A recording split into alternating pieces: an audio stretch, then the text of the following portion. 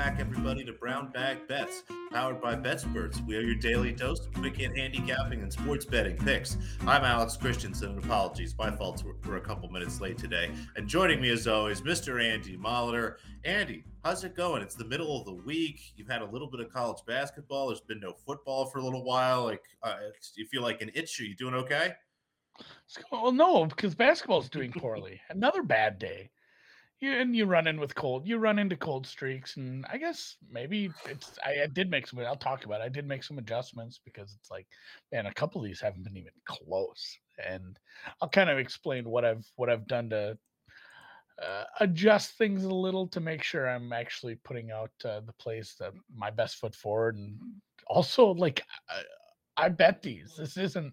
I'm sure you've seen some shows or took some advice from some people on Twitter and be like, yeah, they're not betting that. Like they don't bet, or just like they clearly aren't. But like I'm betting these, so I'm losing money. Like that part bothers me almost as much as giving out some losing plays on here. Although really it is a weird mind f as far as you could have 10 times as much money on one bet compared to a smaller bet that you actually put out on Twitter.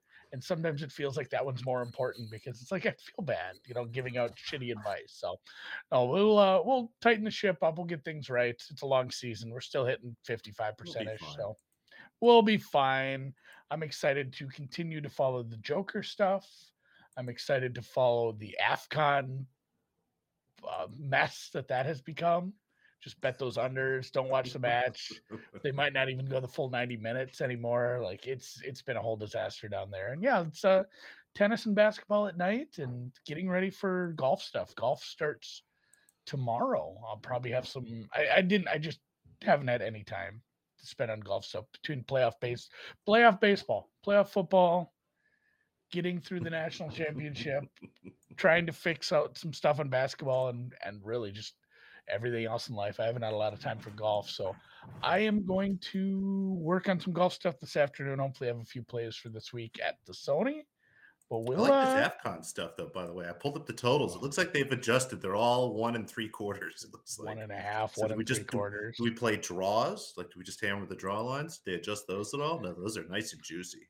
I mean, there was and anybody who watches soccer, football, footy, what have you, understands that the extra time at the end of a match is for all the stoppages. Like if there were a bunch of goals, or if there were a bunch of red cards, or just a mess of fouls, a lot of substitutions, those things take time away from the game, and that's what you take into account. There were like multiple goals and a red card and a VAR for the red card, I think, in one match, and they just decided not to play any extra time. They just said nope. In fact, they didn't even make it to the 90. They just blew the whistle at like 80, 89, 40.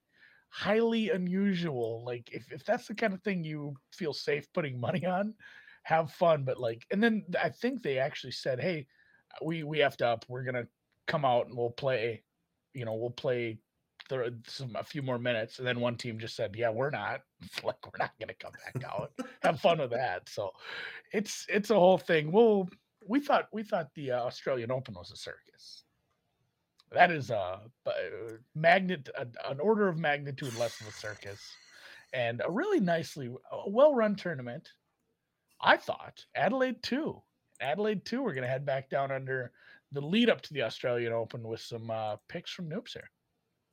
Yeah, still have qualifiers. Didn't see anything there. Sydney, didn't love anything there. We're basically down to the quarterfinals in those better events. So just a handful of matches, but in Adelaide too, a handful of things stuck out to me. Lauren Davis got the job done for us at almost 2-1 underdog last night. I like her again today. Again, kind of a player who has these little tears through the season from time to time. Really struggled with injury probably the last 18 months at this point, and is finally starting to get healthy, play some good tennis. She is plus 145 against Tamara Zidansek, who has gotten the better of us a couple times so far, but a pretty big number. So don't mind going back against her, although she's having a solid week. I have this match pretty close, maybe Zidansek a short favorite. So I think anything, plus 135, plus 140 or better looks good to me there. Ludmila Samsonova, and apologies, I fudged a number there on the price. She's actually plus 115, not not plus 155. If you could find a plus 155, bet a lot on that. But plus 115 looks pretty good to me. I have her as a small favorite over Madison Keys. Keys playing some solid tennis, and it's not great maybe to get in front of her when she's hot this week. But I've gone back and looked those matches and still have not been too impressed. I think Samsonova is going to be the best player she's faced so far and can win that match for us. Hopefully, if you saw my tweet about outrights, you've got the outright there. So feel pretty good about her in this match. And then, of course, Coco Gauff, we're going to go over 2.5 sets. She went over last night. Should have played the over 2.5 sets last night. Kudos to Kostyuk for keeping it closer there. But Anna Konyu, we backed her a handful of times. She's been really great for us as an underdog. I think she's a chance to take a set off of Gauff here in what should definitely be a long match. So there's actually 20.5s out there. I decided to grab the 21. There's some 21s at plus money a few places. I like that quite a bit. I think anything 21 or better, again, 21 at plus money looks great here. And then over 2.5 sets, looks like there's some plus 170s out there. Anything plus 160 or better looks good there. So handful of tennis plays for us. Hopefully we can continue our good momentum from last night. Trying to sort out a golf math thing. I don't understand what's going on here. I'll just this is a good. I'm going to have a conversation with some other people on this. Somebody asked a question about pricing, like they have let's say a top 20 were a certain price and a top 40 were a certain price. You take those prices and put them into percentages. You make some adjustments, but a lot of these paperhead books have these 26th they're better, 28th they're better, stuff like that. And there's one was in this particular. I'll just say it. This particular interesting example, delineations. Yeah, I think I need someone smarter than me. In this particular example, top 20 was plus 110. Top 26, it was 27th or better, was plus 110. It's about a 5% difference in implied probability for 6 spots. And obviously, you need to look at the ties and the dead heat rules on everything. There's a lot of factors going into that. So I asked what's top 40 prices, minus 100, which is 66%. So in that case, you're almost at a 20% difference between 20th and 40th. So I think that seems pretty semi-linear. I think it's probably fair for either price. I don't know. I have to wrap my head around that a little more. So that is not the listener question either. If we are looking at the rundown, you're right. All right, not a lot of rundowns today. I'm not going to even talk about these games. I'm just going to list them off and tell you I'm betting them because I'm betting them. I have had 2 bad days in a row. I think a lot of people would be like, "Oh, I should draw back the volume." I'm not going to do that. I made 9 bets today. I'm trusting the process. I'm tightening things up. A couple of mine, I've started to look at them, and I feel like I bet some games where I missed something. Like I'm betting the biggest edges I can find, but sometimes I feel like when you're looking at hundreds and hundreds of games a week, maybe the biggest edges are the ones where you're just clearly missing something. Like that Central Michigan under, that wasn't even close. I got into that was flying over the total. I needed overtime for another total to get there. It's been a rough 2 days. So I've started to take some of those real outlier prices and thrown them in the trash and started to play some stuff that's just not a massive edge, like a decent edge, a fair edge, something like that. Yeah, Eastern Michigan put up 99. How did you try to draw that line? Like, do you think of an edge in terms of points, or you're more of like a percentage guy? Percentage. Okay. A lot of it had to be just subjective. I had to say, like, here's where I draw the line at. This is a ludicrous edge, and I think it might be some outlier shit, or my numbers aren't quite jiving with the fact that this team has done X, Y, and Z into my inputs, and it's messing things up. But one favorite today, just Rhode Island minus 8.5. I'll just say it. I make them a 12-point favorite. Like, that's about where I drew the line. That's a pretty big edge, but there are some of these where I would, I'd have somebody and be like, "Oh, that's off by like 10 points." Like that can't be right. Stuff like that has to probably get thrown out and start to look at my inputs a little more. But these are all nice sized medium edges on some sides. Rhode Island minus 8.5, USC Upstate plus 3, Stony Brook plus 11.5. I think that's starting to move a little. I played a lot of America East, and then Maryland, Baltimore County. I only put +1 here because the book I bet it at this morning didn't have a money line. I would just play the money line. I don't think you should ever play a +1 in college basketball. The odds of it landing there for your push probability isn't high enough to make up for paying the juice on that. You should probably be able to bet a pick 'em at even money or minus 105. Just save yourself 5 cents juice there. And then four overs and an under. Duquesne, Fordham over 135. Memphis is a team I've picked on a lot, and I think I do hate their defense. Like I've bet on teams to stay close with Memphis. I bet a lot of sides against Memphis this year. This is another one where I didn't have it close enough to do that, but I do think Central Florida scores on them. So Central Florida, Memphis over 148, Southern Illy, Mizzou State over 132 in the MVC. I think that might be an MVC. Utah State, Colorado State over 150, and Albany, UMass Lowell. Not UMass Lowell. I think that's another America East under 134 and a half. So we'll see how my tightening did. But 9 bets today, so I didn't exactly tighten things by a lot. Was it mostly just tightening? Did you kind of throw any things away? I know you said you've put a pause on the Summit League. Was there anything else you kind of put aside Yeah. for the time being? I do look at the Summit League still. I think some of the adjustments I've looked into making in the Summit League are things I'm doing league wide now. So just tightening things up. Usually in the stakes, usually like once we get to conference play, it's easier for me. But and everybody over, people who've done it for many more years than me have always said it gets harder as you go, which maybe I had a shitty That's what she model that said. was lucky, and now I have a good model that's more in line with what everyone else is doing, and it is getting harder to beat the market. So we'll see. Hopefully, we get some CLV. That's the thing too, where I feel okay. The other day, I did get some closing line value on some plays that never had a chance. So if the market is still agreeing, you're not doing too many things wrong. I like it. That's why CLV is there to keep you happy and comfortable. Kind of let you know your I think process so. is in the right place. So I like what you said about kind of throwing out the really big edges because you're right. I mean, if you're so far off, there is something that you don't know. There's something you missing. That's a good way of going back and trying to do some, kind of autopsy, if you will, of the results. Yeah, for sure. You got any massive edges tonight? There's a lot of games, a lot of good games actually, like worth watching games, It even is for the finally casual a NBA great better. night. Yeah, It if is you a don't have League Pass, good tonight is game. a great night to sign up so you can get League Pass. It's a bunch of games tonight. We'll talk about the ones I bet, but I didn't find anything in Celtics Pacers. That should be a fun game. I'll of course be watching my Sixers playing the Hornets. That should be a fun kind of dichotomy of Joel Embiid versus a bunch of guards. Maverick Knicks should be a fun game tonight. You've got Nets Bulls, a possible playoff series preview there. But 4 games I did like and found an edge on here. We'll start. This is actually the night game here. The Los Angeles Lakers laying 3, seeing this out at 3.5. Would probably play this at anything 4 or better. I have them 6, almost 7-point favorites here of the Sacramento Kings. The Lakers aren't noticeably better. They're not a great team, but they're finally starting to get some consistency in who's in and out of the lineup night to night. LeBron James has finally been playing some solid basketball. And yes, they're beating up on some bad teams, but the Sacramento Kings are a bad team. I think the Lakers kind of continue to do what they've done.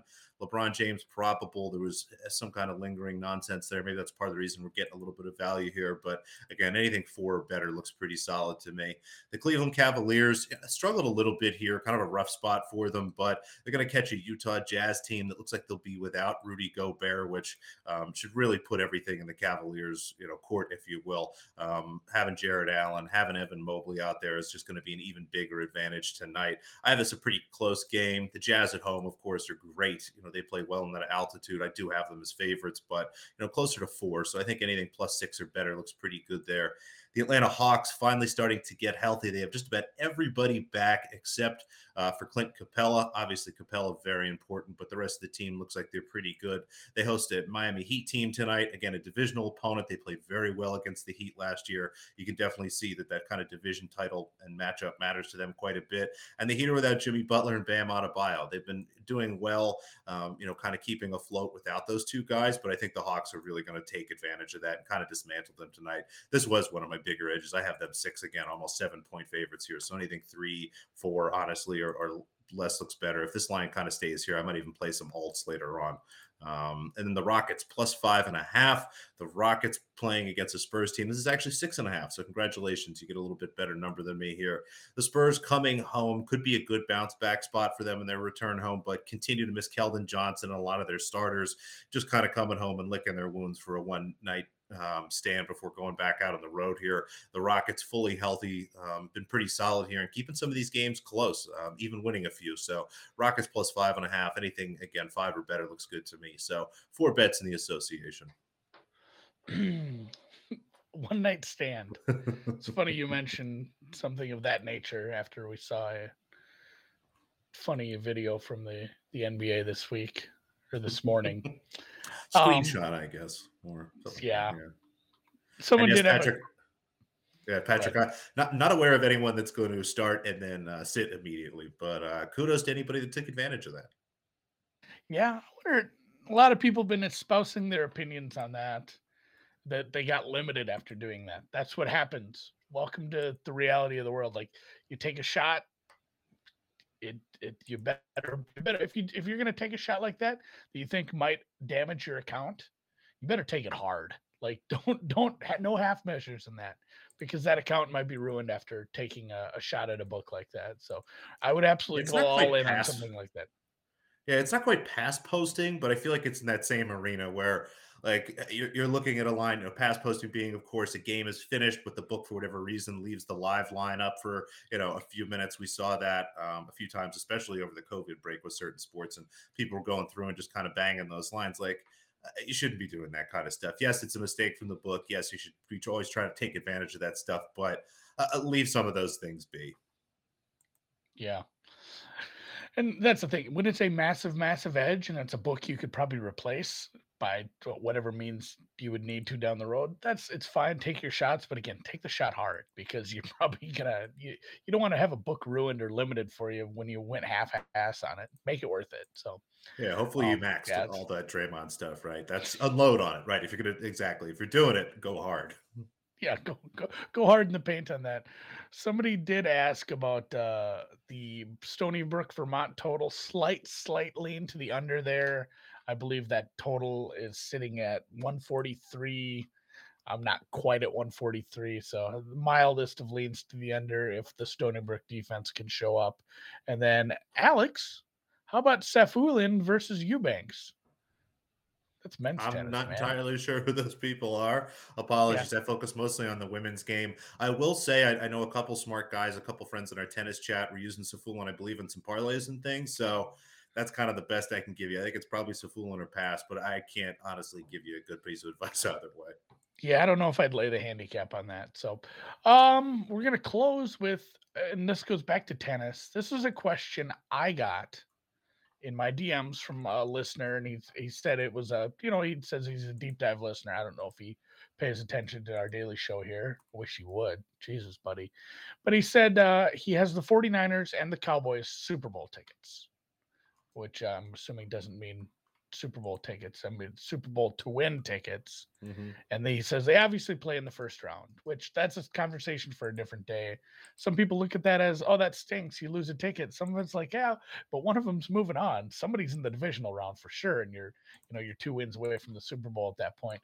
His question was, should I just let them ride like, everybody else would if they didn't have an opinion? He says he actually has an opinion on the game. He likes the 49ers and the points and wonders, how to approach looking at a game like that. Where I guess the how I took it is, how do you separate future tickets from betting on a game? And I thought of you right away, Alex, because this is unique in the NFL. We only get the playoffs in January, whereas this happens to you 40 times a year, where you have an outright, and then there's so many women's tennis tournaments or the NBA playoffs. Once you get around to it, there's so many situations where you have a future bet on, let's say, a women's tennis player, and then you're running your numbers on the daily matches, and you have to make decisions on, well, I already have Rybakina. Should I bet on her in this match? Because essentially all you're doing is increasing an already, a high position you have on her already, or do you just try to separate it out altogether? I try to keep separate of it, again, from the highest possible point. bet something if you have an edge and you trust the edge. If there's an edge there, you bet it. What I will do with outrights, though, I try to keep that stake in my mind because essentially what an outright is, it's a parlay before the tournament. You know, if it's a 32 player event, I think it's 5 wins. If it's 64, depending on what it is, it's 5 or 6 wins. But anyway, this week in tennis, when it comes to the Australian Open, it'd be 7 wins. I talked a little bit about this on a show called Wagering World with Spread and our buddy Five Star. But an Australian Open outright is just a 7 match parlay. So what you've really done is you already have a stake on the player in this match. In this particular case, it's San Francisco and Dallas. He already has bets on the Cowboys and the 49ers. So the question really then becomes, is your edge on either side big enough to add to that stake? Should you be putting more on that investment? I mean, I have no trouble doubling down. Brett's in here. I know he likes doubling down. We double dipped on, again, like I said, on Samsonova today. He's double dipping on another outright. Again, if you have an edge, find a way to attack it. But if it's maybe a 2 unit play and you've got a unit on the outright, maybe go 1.5 or 1 or something like that. I will sometimes kind of knock things down a little bit. But yeah, I mean, if there's an edge, you still play it, but try to keep in the back of your mind that you technically already have a bet on that match. I think that's kind of the answer I landed on too, is always bet your edges. These markets, especially now, there's only 6 games. If you find an edge on a game, you shouldn't let a future ticket determine that, well, I'm not going to bet on an edge I believe that exists in a market like this. But I think that's the math answer. That you should always bet your edges. I think the common sense real world answer is look at your bankroll, look at your staking. Do you have a big position on this already? And then maybe temper that a little, maybe bet a little smaller on an edge like that if you are worried about being overextended on one team because it would hurt. And in this case, win or lose, he's got it. It's a unique situation. I think a better situation. I hate to throw this guy under the bus for having 2 tickets for teams that are in the playoffs, but a better situation would be not having the Dallas ticket. That would have made this different. He has a team moving on no matter what, and so hopefully whatever his higher ROI ticket moves on. But if it's the Dallas Cowboys, they win by 2, and he is able to cash both ways. So I think I'm with you there. I'm in agreement. If anyone else has any opinions on that, you can leave some comments in the Twitter under this video on the YouTube, and I'll take a look at that later if you leave some comments. But you should you can't leave comments without hitting the thumbs up. You have to. That's true. You better thumb up. I mean, in his specific situation, I'd honestly, like you said, take a step back, look at it, try to balance my book at this point. If I win more on the Cowboys, I win more on the 49ers. If I win more on the 49ers, maybe just let the 49ers go. But if it turns out the Cowboys are in a better spot, I'd definitely be trying to balance things out a little bit for sure. Yeah. So, yeah, I think that's where I'm at. And like I said, if you have any opinions on that, hit us on the Twitter machine or in the YouTube comments, because this live chat is about to disappear. We are going to go away and come back tomorrow for Thursday Night Football. It's not a thing anymore. We'll find something else to bet on. We'll see you guys tomorrow.